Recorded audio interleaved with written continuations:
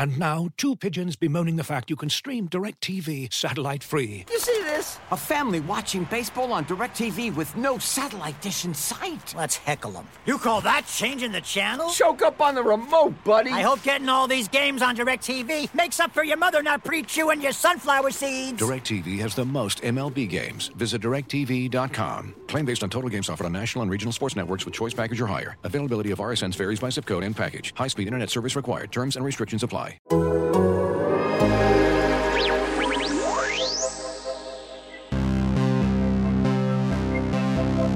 Son of Slovenia, cool as hell. He scores the ball and he rebounds well. Don't fight the future, here comes Luka. Even losses feel like wins when you're with your good friend Tim. It's 77 minutes in heaven. Welcome to 77 Minutes, a Dallas Mavericks podcast, part of the Athletic Podcast Network. I'm Tim Cato. I am the host of this show. You probably know that by now. We've got Mike Bellucci, the co-host, something you also should know. I think they know by now. But we have a special guest, Tim. That's more important than either of us. Always. Our guests are the podcast. That's what we do it for. We do it for them. I mean, that's not really true. We have like one guest every month, so there's a lot of episodes in between. I don't know, but they're better when we have guests, and we got a good guest today. A guest who wrote a book. That's more than anything I've done lately. Jake Fisher, how are you? Doing well, and the fact that you have gone on the record here and said I'm more important than you is enough of a win for me to go home and call it a day. A lot of people are more important than me. This isn't just something I said to you, in a casual conversation. This is going to be on public record. It's public, so. And that's what a podcast is to me. It's the public it's the law of the land. Someday when this book launches the Jake Fisher Media Empire and there is a radio show and Tim goes on said radio show, this is going to be a drop. He's just going to play it whenever you try to say anything. People don't know this, but every podcast episode aired goes into the Library of Congress. We record that for human history. So it's out there. This is the only Dallas Mavericks podcast. As you guys know, listening by now, it's the only one. So we've got to have a formal record of this whole thing.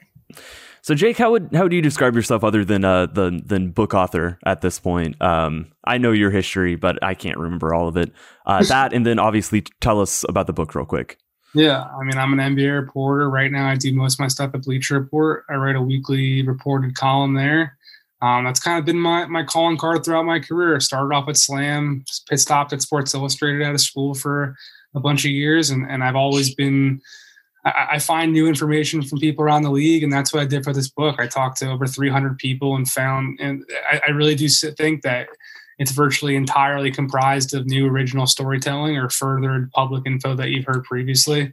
And it's got details, for Mavs fans at the jump here on Kristaps Porzingis' draft, some stuff about Giannis in 2013, how the Mavericks factored in that we will definitely talk about. And it's got, it really follows Hinkie Sixers, the Celtics moving on from the big three, the Lakers kind of fumbling the final years of old Kobe, some crazy internal drama within the DeMarcus Cousins, Vivek Kings, and a lot more stuff. So if anyone wants to cop a copy on Amazon or bookshop.org or my publisher Triumph or Barnes & Noble, I would greatly appreciate it. It's called Built to Lose. There's the pitch. We're gonna talk some Mavericks, and then I want to actually circle back and talk about some of these stories, some of these anecdotes, and just scenes. Really, scenes might be the right word that do involve the Mavericks, even in kind of a tertiary manner. It's called Built to Lose: How the NBA's Tanking Era Changed the League Forever. I know it's a bit of a mouthful, but yeah, that is the official title. So go find it online wherever books are sold. Yes, thank you for correcting me, Jake L. Fisher, as your. I think that was a byline I saw once or twice on SB Nation, where me and Jake go in some capacity way back. But yeah, I want to talk about Mavericks just for a little bit. This is the only Mavericks podcast, certainly the only one that I'm aware of. But I also never. Didn't really know about it. I think I invented podcasts, so would make sense that this is the first Mavericks one. Did you know that they have the 8th best record in the league right now?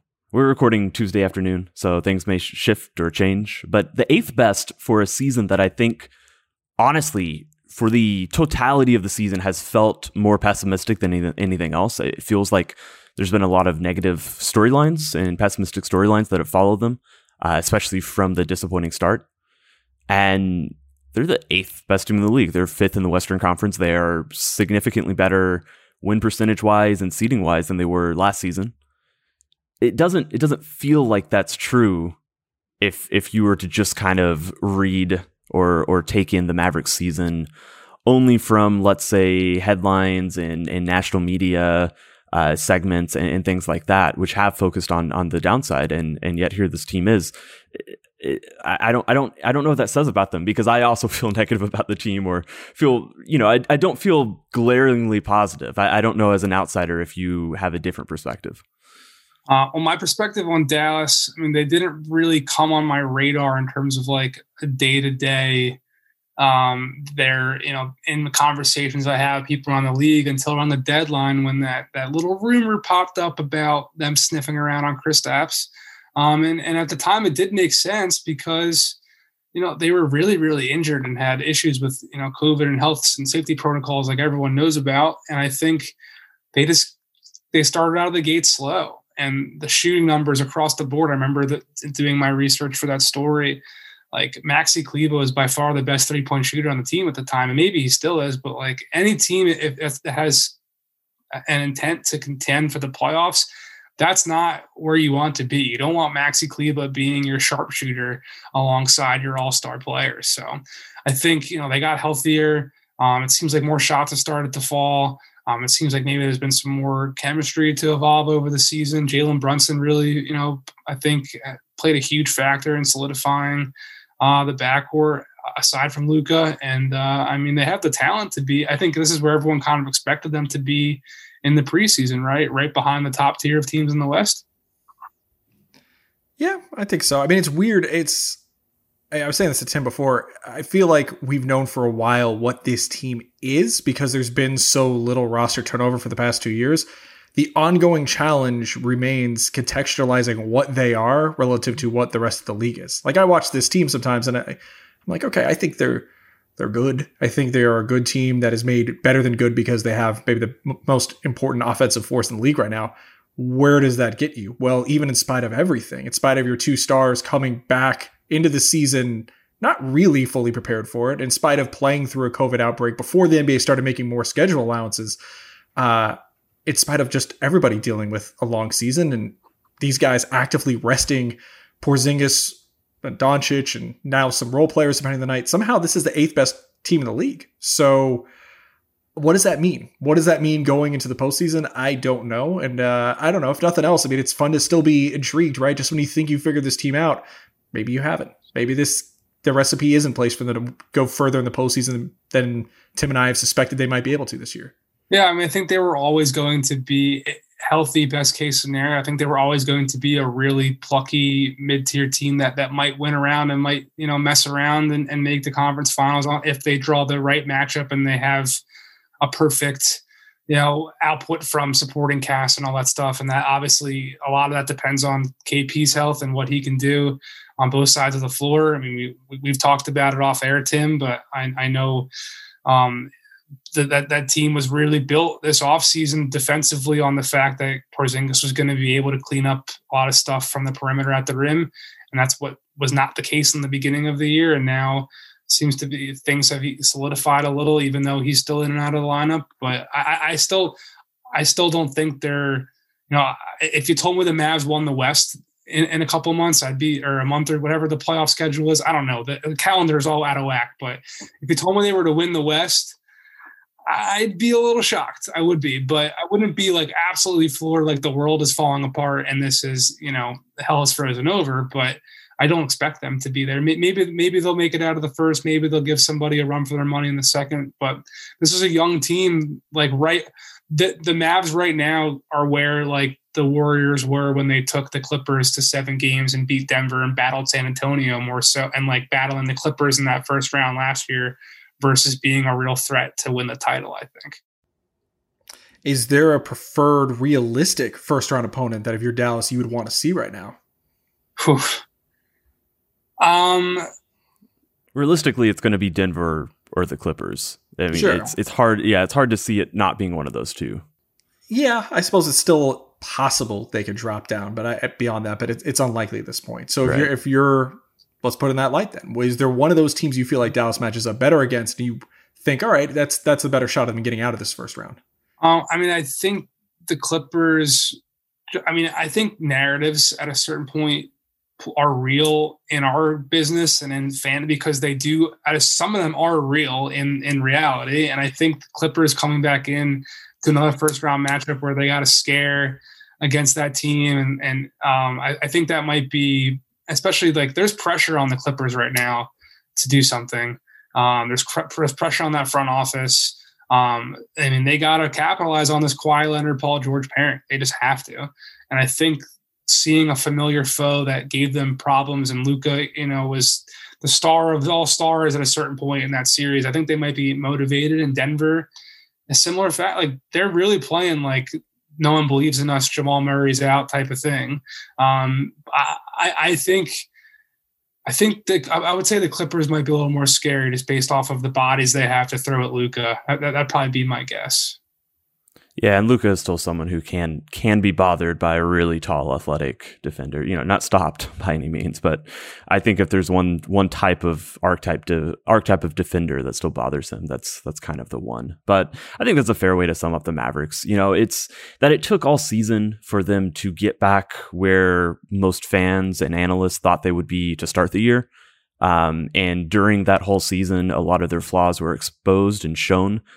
I think that's where the negativity of the season comes from, even though they're kind of at where we thought they should be. And if you're running below that measure, then any kind of peaks, or overperformance isn't actually an overperformance. It's you trying to get back to where you were, or it's you trying to rebuild a reputation of what, it was expected of you before the season. So I think that is probably the reasons that we've had kind of a tinge of negativity to this whole thing. And I do think some of the storylines are there too. Me and Mike have talked about Luka KP as a their personal dynamics. We've talked about that a little bit. It's been acknowledged by the team. The fact that there's these salacious yellow journalism reporters out here saying that KP's on the trading block.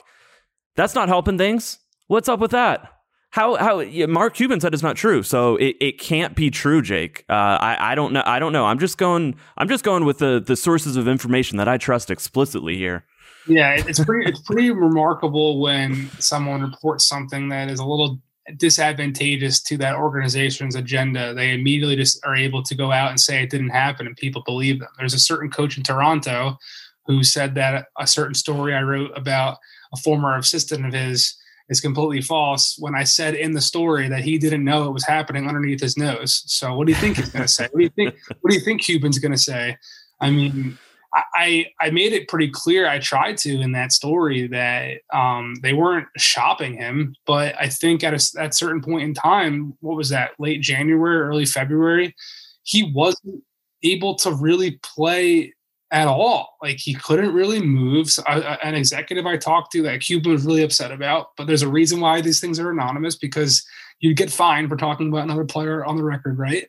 They compared him to a scarecrow, excuse me. And like he couldn't guard the rim. He couldn't stay healthy. And this was supposed to be an all-star right on the same timeline as Luka that they traded 2 first-round picks for to be his partner for the better part of a decade. Like, I mean, it makes full sense that before his value got even lower to sniff around and kick the tires on. I'm not saying they were calling every single team and saying, do you want Kristaps Porzingis? Please take him off our hands. But I think any smart front office gauges the value on any player on their team that isn't a Luka type player. Like if your guy's not a surefire all-NBA candidate every season, you're not doing your job if you're not considering trade opportunities to upgrade your roster. Yeah, and jokes aside, when I wrote about your report, I thought one of the things I emphasized, and I, like you said, I thought you did a good job of, was the way that you framed it very carefully and meticulously. And that, to some level, we know how the general NBA media kind of consume stuff. And if you put Kristaps Porzingis and trade next to each other, and you're saying that he's on, in the way that, in the report that you did, everybody's going to take it as, oh, he's, being shopped, he's being traded, he's not untouchable, whatever it is. And there is a connotation that comes with that. Read the story. Read the story. And also, and to be fair, I think that the general NBA fan still doesn't quite have an understanding of how trade dynamics work and front offices, how much they actually talk to each other, how you can talk about a player who you don't actually intend to trade. How you can talk about a player in hypotheticals. There's a lot of conversations that go on that you reported on. You were very meticulous in the ways that it was talked about. And the story did get simplified a lot. Gauging trade interest, not to interrupt you, but I mean, sure, terminology, NBA fans might not necessarily know how things happen behind the scenes, but semantics matter. Like, gauging interest is a hell of a lot different than shopping, Yeah, it does. I mean, look, the other aspect of this is, and this is not a fun one to discuss, but it is true. If Kristaps Porzingis is playing like bubble Kristaps Porzingis, there's no story for you to write about, because never in a million years would they think about trading him. If Kristaps Porzingis' performance becomes commensurate to what they were expecting of him, then you can call them all day and they're not going to talk to you regardless, much less shop him. So there is a very large element of this that does not come down to semantics. It doesn't come down to what Jake finds out and reports. It comes down to the fact that it's not working out the way that people wanted it to. And that's what opens the door for any level of trade interest, because I guarantee you teams might talk to Dallas all day long. They know not to ask about Luka Doncic. That's never, ever happening, because Luka Doncic is playing at a level to where they're never going to get rid of him. That just isn't the case right now with Kristaps Porzingis. And we don't know if it will get to that point again. And that's why I thought it was newsworthy, like, not to be inflammatory and stoke the fires and whatever, but when there's a player who's an all-star, who's considered to be a fabric of that organization and a cornerstone, and theoretically at the time, I mean, last year in the bubble and all that, like, Kristaps and Luka have been considered at points to be very close friends. When that guy's all of a sudden now considered to be somewhat available, even if he's not being shopped, that is newsworthy, I think. Yeah, it is, especially given how good he was in the bubble, right? That guy isn't being discussed, but he just hasn't looked like that guy very often this year. Yeah, I think in the bubble, I was not in the bubble. During the bubble, I think I texted Tim at one point, like, you are lucky that you're on this beat. Like, these two guys together, this is going to be awesome. Like, and then he got hurt and, things happen. But that's, I think, a big theme of my book, and a big theme of NBA team building altogether. Like, a lot of what this comes down to is unforeseen variables are going to pop up. Players are going to stop liking each other, a guy's going to get hurt, someone's going to get fired, whatever. And it's how teams pivot and move forward that ultimately are the ones that are still around and kicking and competing year after year after year. So, given that, I mean, look, you, from your job being a national reporter to the research in this book, I mean, it's going to overlap regardless, but what does a modern front office need to be successful in this climate, right? It's very different than what it was 15 years ago. It's one thing to say you've got to be able to pivot. What are the core skill sets? And what are the kind of the commonalities of the teams that are succeeding right now in this new reality that doesn't seem like it's changing anytime soon? I think one of the bigger revelations I learned in reporting the book was talking to one executive who said to me that we'd be surprised how many franchises enter any given calendar year without a stated goal in mind. Like, for some teams, it's making the playoffs. For some teams, it's making the conference finals. For some teams, it's, whatever. A lot of teams, apparently, from what people have told me, just like, clap their hands together and say, let's run the ball out. And it's like, let's see what happens. And I think having that type of uniform direction, that goal, is something that bands players together, coaches together, front office executives together, and that synergy helps a whole franchise kind of hum at one point in time. And then, when you're able to have, transparent conversations when a Kristaps situation pops up or whatever, that's how you're set up. Like that context, that backdrop of, we're trying to be this, we're trying to be that. We have a 2-year window where, if you're Denver, they've been having this clock on Michael Porter Jr.'s rookie extension coming up as like a barometer for their decision making, and that plays a huge factor in their decision making to trade for Aaron Gordon. I mean, it's definitely not a coincidence that Aaron Gordon's contract expires the same time that Michael Porter Jr.'s rookie deal expires. And Denver is considered to be one of the best front offices in the league right now. and Jamal Murray gets hurt, and they're kicking around. And, they built this thing organically, and they didn't tank. I mean, they got lucky with Jokic falling to them at 40, whatever, or not falling to them, but even taking him there, like, kudos to them for taking him. They didn't think he'd do that, but they've had a path and a strategy and a plan, just like, Miami has around Jimmy Butler. And now they're trying to like use this gap of his prime and the end of his prime before Bam gets to that next step and he's able to be whatever. Like, smart organizations are always in a uniform direction and have a timeline in place. And that's why I think we're hearing that buzzword come into play with like Golden State and Portland with Dame and Steph, like timelines and your overall trajectory. Like when a franchise has a final destination in mind and on a certain schedule, I think that's a good place to start. Boy, that echoes so many things we've said about the Mavericks front office and the ideas of the importance of the coming summer and perhaps, failures big and small over the past couple of years. I think this isn't the podcast to fully get into that. I have promised the listeners some off-season looks at what's to come and how things have gone. But that's fascinating. You're going to spill some tea in the off-season, if you will. I don't know. Is there tea to spill? I mean, if there is, I'm kind of like a cat on a counter. I'm definitely, that's kind of all journalist. You put some tea in front of me. I can't help it. But yeah, that remains to be seen. Discover the latest collections from David Yurman, as seen recently, styled on basketball stars like Jaime Jaquez, Jalen Green, D'Angelo Russell, and others. David Yurman is a celebrated American jewelry company inspired by the beauty of art, architecture, and the natural world. The story of David Yurman begins in New York City, with David, a sculptor, and his wife Sybil, a painter and ceramicist. When the artists began collaborating, their goal was to simply make beautiful, designed objects to wear. Over 40 years later, the Yurmans and their son Evan continue to redefine American luxury jewelry with timeless, modern collections for women and men defined by inspiration, innovation, consummate craftsmanship, and Cable, the brand's artistic signature. David Yurman's collections are available on davidyurman.com. This episode is brought to you by Michelob Ultra, the official beer sponsor of the NBA. Want to get closer to the game than ever before? Michelob Ultra Courtside is giving fans the chance to win exclusive NBA prizes and experiences like official gear, courtside seats to an NBA game, and more. Head over to MichelobUltra.com/courtside to learn more. Looking for an assist with your credit card but can't get a hold of anyone? Luckily, with 24/7 U.S.-based live customer service from Discover, everyone has the option to talk to a real person anytime, day or night. Yep, you heard that right. You can talk to a real human in customer service at any time. Sounds like a real game changer if you ask us. Make the right call and get the service you deserve with Discover. Limitations apply. See terms at discover.com/creditcard.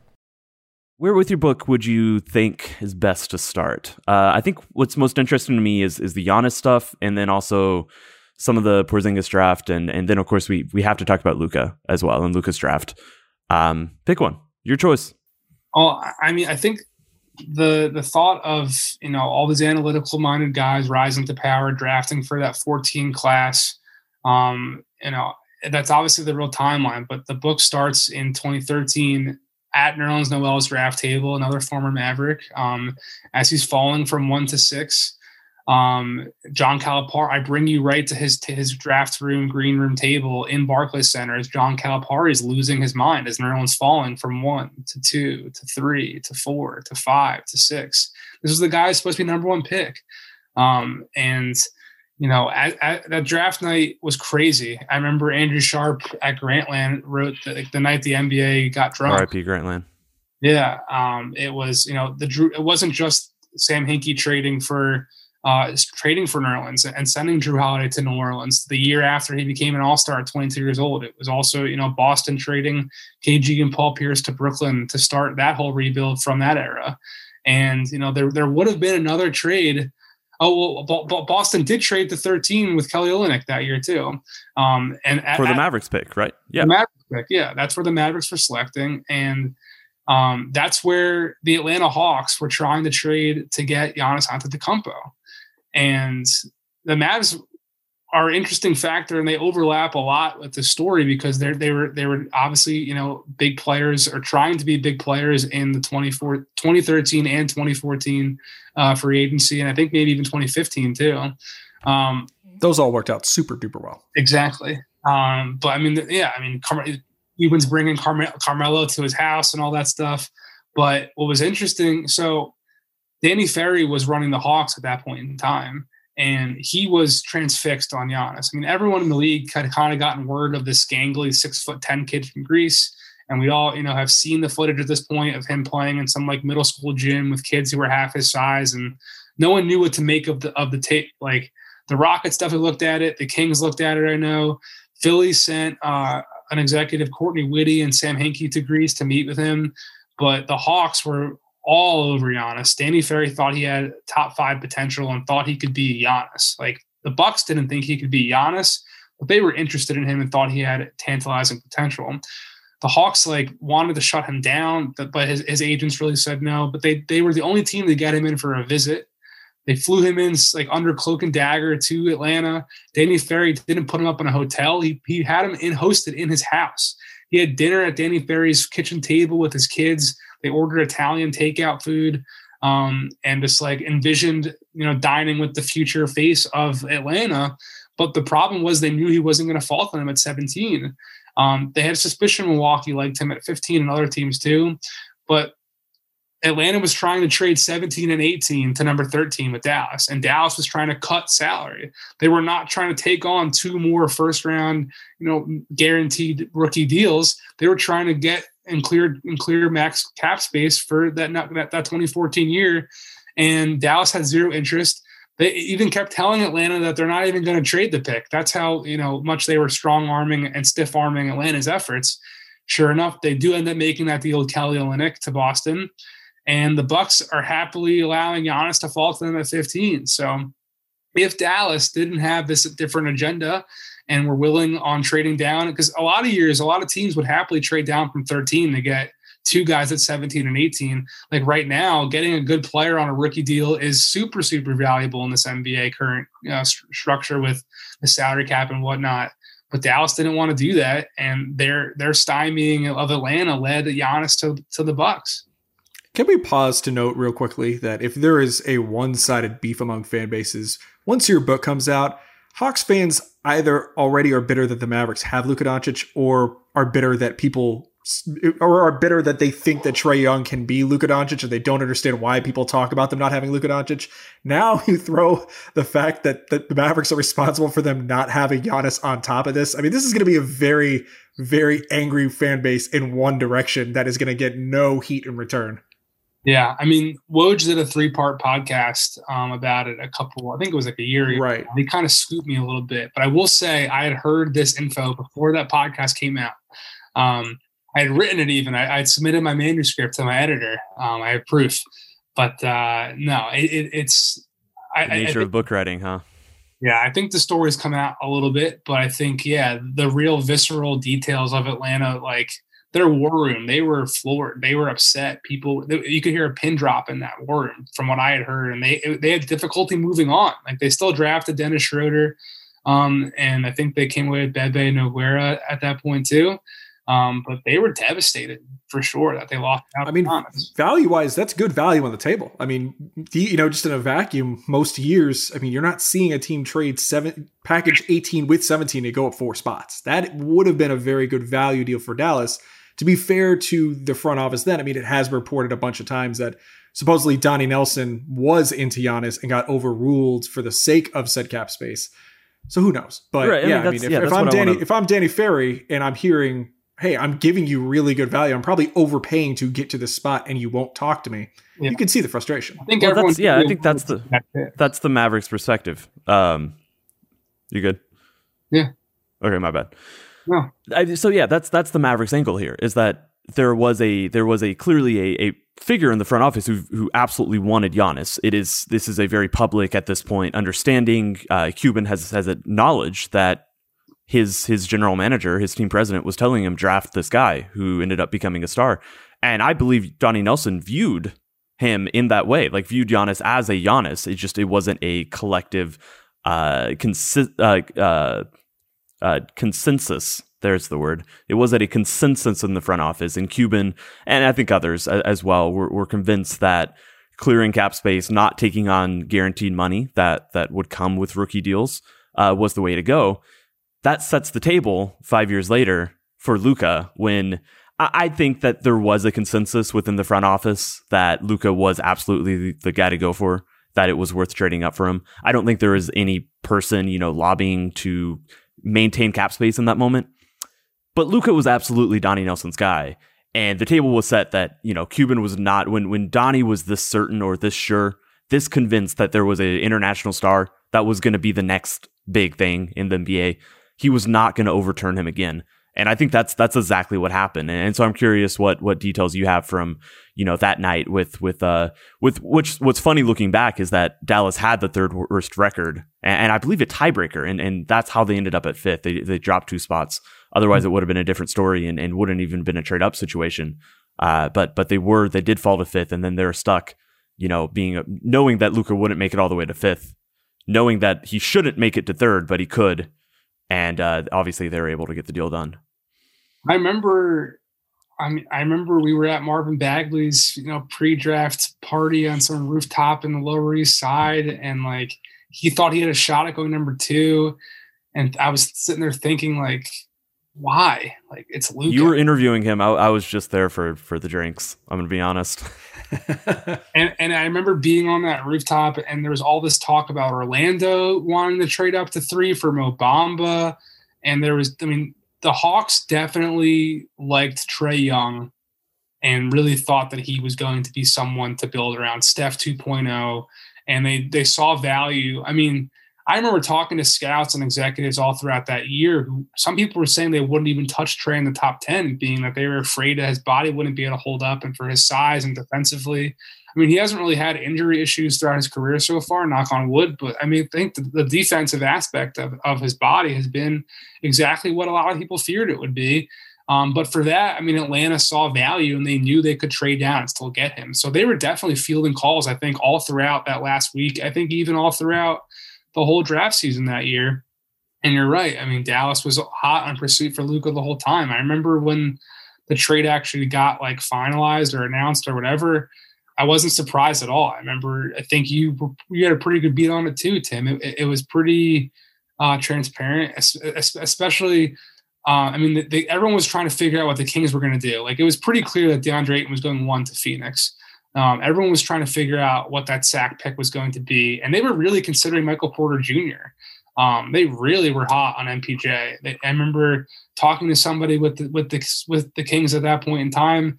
And it's what's ironic also is that Michael Porter Jr., he fell mostly because of his back injury, but also there was, intangible basketball IQ type stuff with him. And he really graded out on the Kings psych test. I remember writing for SI at a certain point later on, and I think it was 2019 Summer League. The Kings were transfixed by him. But Bagley became the guy too for his, next age, modern day big man scoring, versatile type, can guard 1 through whatever type guy. Once it became clear Luka was going to be at 3, I think that just opened the door for Atlanta to control the draft and control who was going to trade up in it, go to the highest bidder pretty much. If Michael Porter's back holds up, do you think Sacramento takes him? Yeah, I think, he was the number 1 guy in that class all throughout high school. Right. What he's doing right now is what he was projecting to be as a junior. So I think if he stays at Missouri and torches teams from what he's doing right now, he would have been the number 1 option in the SEC. Now he's the 3rd option in the NBA. Look what he's doing. So he would have been a top pick. I don't know if they would have taken him over Marvin. That's just something I don't know, but he would have absolutely been a real threat. Definitely. Yeah. I remember, his jump shot obviously is his, it's one of the best, I don't want to put a number on it, but it's one of the best in the leagues. But I remember, not even having the sample size of college to at least make sure, there's a difference between a good looking jump shot and a jump shot that goes in against high level defenses. I remember, and I was on the outside looking in, and this I think I wrote this 2 months before the draft, just kind of speculating about various aspects of that one. But I remember with Porter, I was just like, I can't even be sure. Like NBA teams are going to have a better idea, but I don't think anybody can be certain that even that stuff's going to translate. And that is what's so interesting and fascinating about the way this goes. The idea that you are, of course, you're drafting on tangibles as players get younger, as you draft younger players and players with less sample sizes. Like, yeah, you're going to miss. It's inherent to the draft always, and it's especially inherent the less of a sample size you have, quite frankly. Yeah. And part of why I wanted to cover the book or write the book, I've covered the draft pretty extensively throughout my career. That's kind of how I got my start. I was interning at Slam in 2013. And this was kind of before draft Twitter became a thing. Like, no one was really covering the draft. There was this weird period in May where like no one talked about the draft really until after the combine happened or after the lottery happened. And I was just getting on the phone with agents who like wanted to get their guys publicity. And I find the draft so fascinating because so much resources and time and manpower goes into scouting these guys and interviewing them and working them out and evaluating them, because a franchise and front office executives, their fate is on the line. And like, I understand why Dallas didn't take Giannis at 13, because if he doesn't hit and you take a gamble on this gangly Greek kid who might suck and sacrifice your cap space, you're screwed. Donnie Nelson might be getting fired. As much as he is, as much as he was a partner with Mark Cuban, like that's a decision that can cost you your job. Michael Porter Jr., his back, if it doesn't work out and you take him in the top 5 over, anybody that is a legitimate contributing player, you're screwed too. You're getting fired. I mean, Denver had the opportunity to take him because they already had a huge, infrastructure in place with Jokic and Murray and all that. But I understand why these guys fall a lot of the time, because, I mean, the Cleveland Cavaliers we flash back to 13, like they couldn't take Nerlens because they needed to show that they could take a step forward to make the playoffs. Like the context and the pressure that surrounds these picks, that surrounds the front office executives selecting them, I mean, it's real. These guys, at the end of the day, these guys are human beings trying to save their jobs. So I think that's so fascinating. Okay, couple quick hitters, and then we're going to get out of here. Mike, if you have any, feel free to hop in as well. I guess I just want to know what's, not even the full story so much as like, is there one factoid with the Kristaps Porzingis draft that really sticks out to you or stands out to you? Everybody remembers him being booed, but just from your reporting, what's the most interesting aspect from that? So, I mean, the most interesting aspect by far is how his agent, Andy Miller, was representing Nerlens Noel at the time. And Miller did everything he could to steer Porzingis away from Philadelphia. When they had a pre-draft workout at Impact in Las Vegas, he made sure that agency staffers prevented Hinkie from even having a conversation with Kristaps. They refused to schedule him for a workout there. At one point, they scheduled a lunch meeting or something like that in New York, and Hinkie was in his car driving up there, and Miller canceled it and said KP had food poisoning. But he was this international man of mystery, if you will, at the time that all these executives were trying to see. The Lakers did get to work out Porzingis. He drove right from that Vegas workout to Los Angeles. His legs were dead. I mean, they drove literally directly from the workout to LA, put him in a hotel. He worked out for the Lakers the next day, and he was terrible. Like he said it himself to me. I talked to Porzingis last season in New Orleans. I don't remember when, but on the road, met him in the away team locker room, and he was like, yeah, I knew I wasn't going number 2. So at that point, I mean, they had a promise from Phil Jackson at 4. At that point, it was just about avoiding going to Philly at 3, where the Sixers did take Jahlil Okafor. And even still, like on draft night, Andy Miller and his people and Kristaps Porzingis were like, oh my God, Hinkie could still take us. But just like we just said, I mean, they didn't have his medical info. They didn't have him worked out. They had just taken Nerlens and then Jahlil and then Embiid. And Embiid broke his foot again a week before the draft. There was no way ownership was going to approve them taking the 7'2", 3, whatever he is guy without looking at his medical, without actually interviewing him at all. And I mean, it was by design. Like Miller did everything he could to steer Porzingis to New York at 4, But even still, Hinkie could have called his bluff and taken him anyway. But it's fascinating.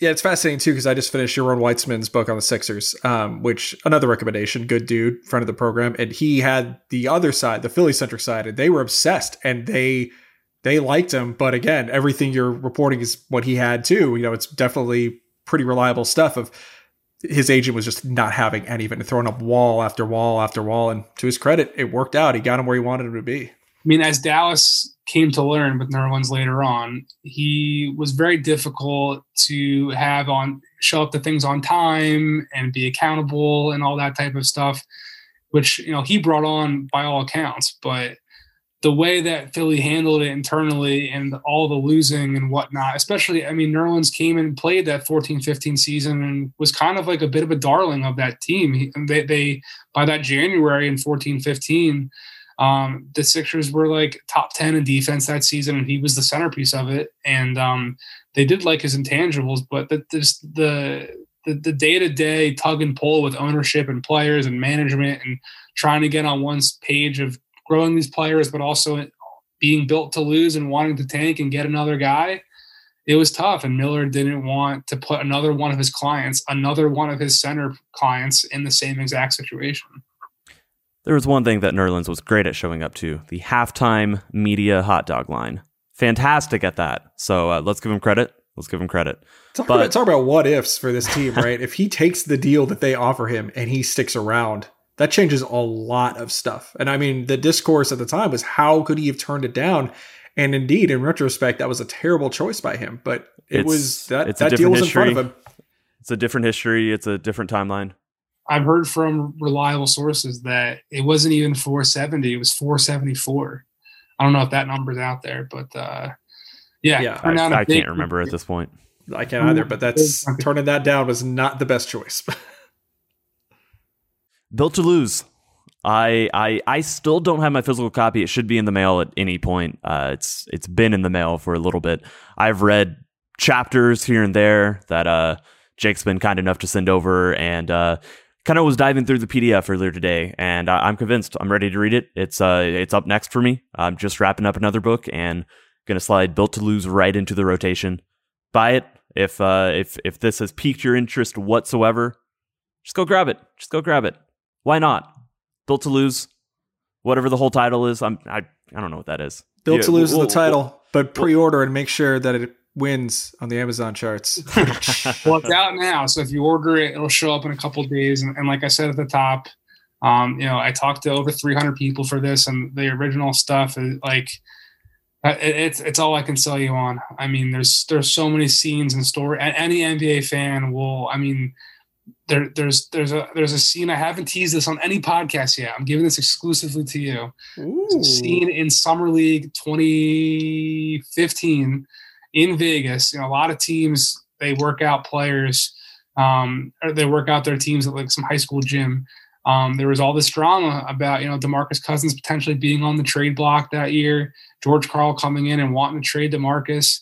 I have details on why that came out publicly too. But there's a scene where the whole Kings team is working out, practicing in the high school gym. Across the hall in the cafeteria, the soda fountain machines were still on. George Karl, Vlade Divac, DeMarcus Cousins, they're in a high school cafeteria drinking sodas and iced tea, and they're having like a kumbaya, clearing the air session while his staff is running the summer league players through some scrimmaging. So there's so many details like that there's not that much Maverick stuff in it, but we talked about Porzingis and the Giannis stuff. Any NBA fan, any NBA rumors guy, you're gonna love all these details. And I will just say, being in the business, right? Because you hear this number 300 interviews, that seems like a lot. It is a lot. If Jake had 100 interviews, that's a lot for a book. That if he did 100 interviews, that's enough to write a really good book. 300 is a ton. There's going to be a lot in there. You're going to want to read it. Pick it up. Congrats, Jake. Thanks for hopping on. Hopefully we will run into each other sooner than later, something we haven't done in an unusually long time because of reasons that I think most people know. The pandemic. We didn't have like a falling out or anything. But I'll see you soon. I appreciate you hopping on. Mavs fans, listeners, we'll be back next week. Very geared towards playoff content. It's that time. We might even know the opponent by then. I think we'll probably wait for the play-in, and then so it might be a day late depending on the timing and as we kind of wrangle up a guest. But we're gonna preview a playoff series. See you guys then. Don't fight the future. Please be nice to Luka. Future 4-time MVP. Oh my God! Oh! Shut it down! Let's go home! It's a wrap, dude. Man, that is a wrap. As you've probably heard by now, we've teamed up with BetMGM this season. We'll be using BetMGM lines to make all of our picks, and we'll have special offers for our listeners each week. If you haven't signed up for BetMGM yet, use bonus code The Athletic, and you'll get a 1-year subscription to The Athletic, plus up to a $1,500 first bet offer on your first wager with BetMGM. Here's how it works. Download the BetMGM app and sign up using bonus code The Athletic. Make your first deposit of at least $10. Place your first bet on any game and claim your voucher for a 1-year subscription to The Athletic. See BetMGM.com for terms. U.S. promotional offers not available in D.C., Mississippi, New York, Nevada, Ontario, or Puerto Rico. Gambling problem? Call 1-800-GAMBLER. Available in the U.S. Call 877-8-HOPE-NY or text HOPE-NY 467-369 in New York. Call 1-800-NEXT-STEP in Arizona. 1-800-327-5050 in Massachusetts. 1-800-BETS-OFF in Iowa. 1-800-270-7117 for confidential help in Michigan. 1-800-981-0023 in Puerto Rico. First bet offer for new customers only in partnership with Kansas Crossing Casino and Hotel. Don't forget, if you haven't signed up for BetMGM yet, use bonus code The Athletic, and you'll get a 1-year subscription to The Athletic, plus up to a $1,500 first bet offer on your first wager.